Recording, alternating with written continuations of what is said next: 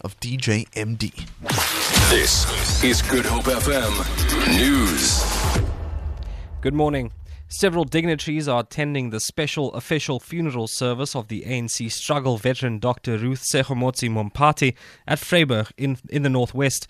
The ANC's top brass, including Deputy Secretary Jesse Duarte, Chairperson Baleka Mbete and Treasurer Zwele Mkhize are also in attendance. Meanwhile, Premier Supra Mahumapelo, who is also ANC's provincial chair in Northwest, says although they have lost a great leader, they are also proud to have honoured Dr. Ruth Mompati while she was still alive. Last year, as the legislature, we also honoured her. We brought together over 7,000 people to Vryburg to say to her that, Mama, we want to thank you for the contribution to the liberation of this country, for making sure that you educate our children, for making sure that we become an example to the rest of society. So today we have got mixed emotions. We are celebrating her contribution to the struggle for liberation, but at the same time we are mourning her loss. We are saying to the people of South Africa, it's important for us at all times to try and step on her footsteps. A teenage boy who hacked 4 of his family members to death with an axe has been sentenced to 20 years effective imprisonment. The boy was 14 when he hacked his mother, grandmother, 5-year-old brother and 4-month-old baby sister to death with an axe.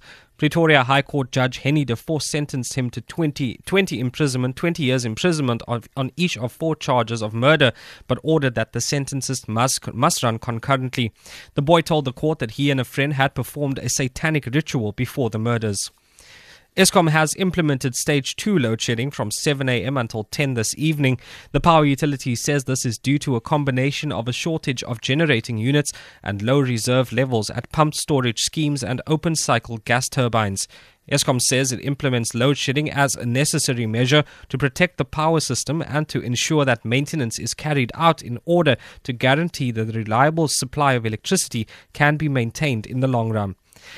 And Californian regulators have accepted an unprecedented offer from a group of farmers to cut water usage as the U.S. state enters its 4th year of drought, one of the worst in its history.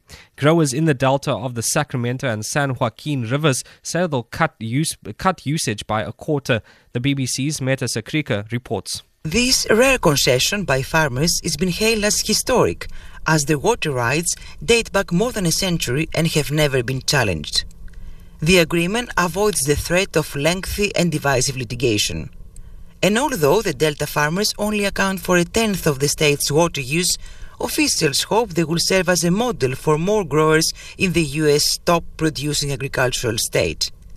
Many Californians believe farmers have to share the pain of measures to save water, especially since agriculture accounts for about 80% of the state's water use. For Good Hope FM News, I'm Njikshe Peterson.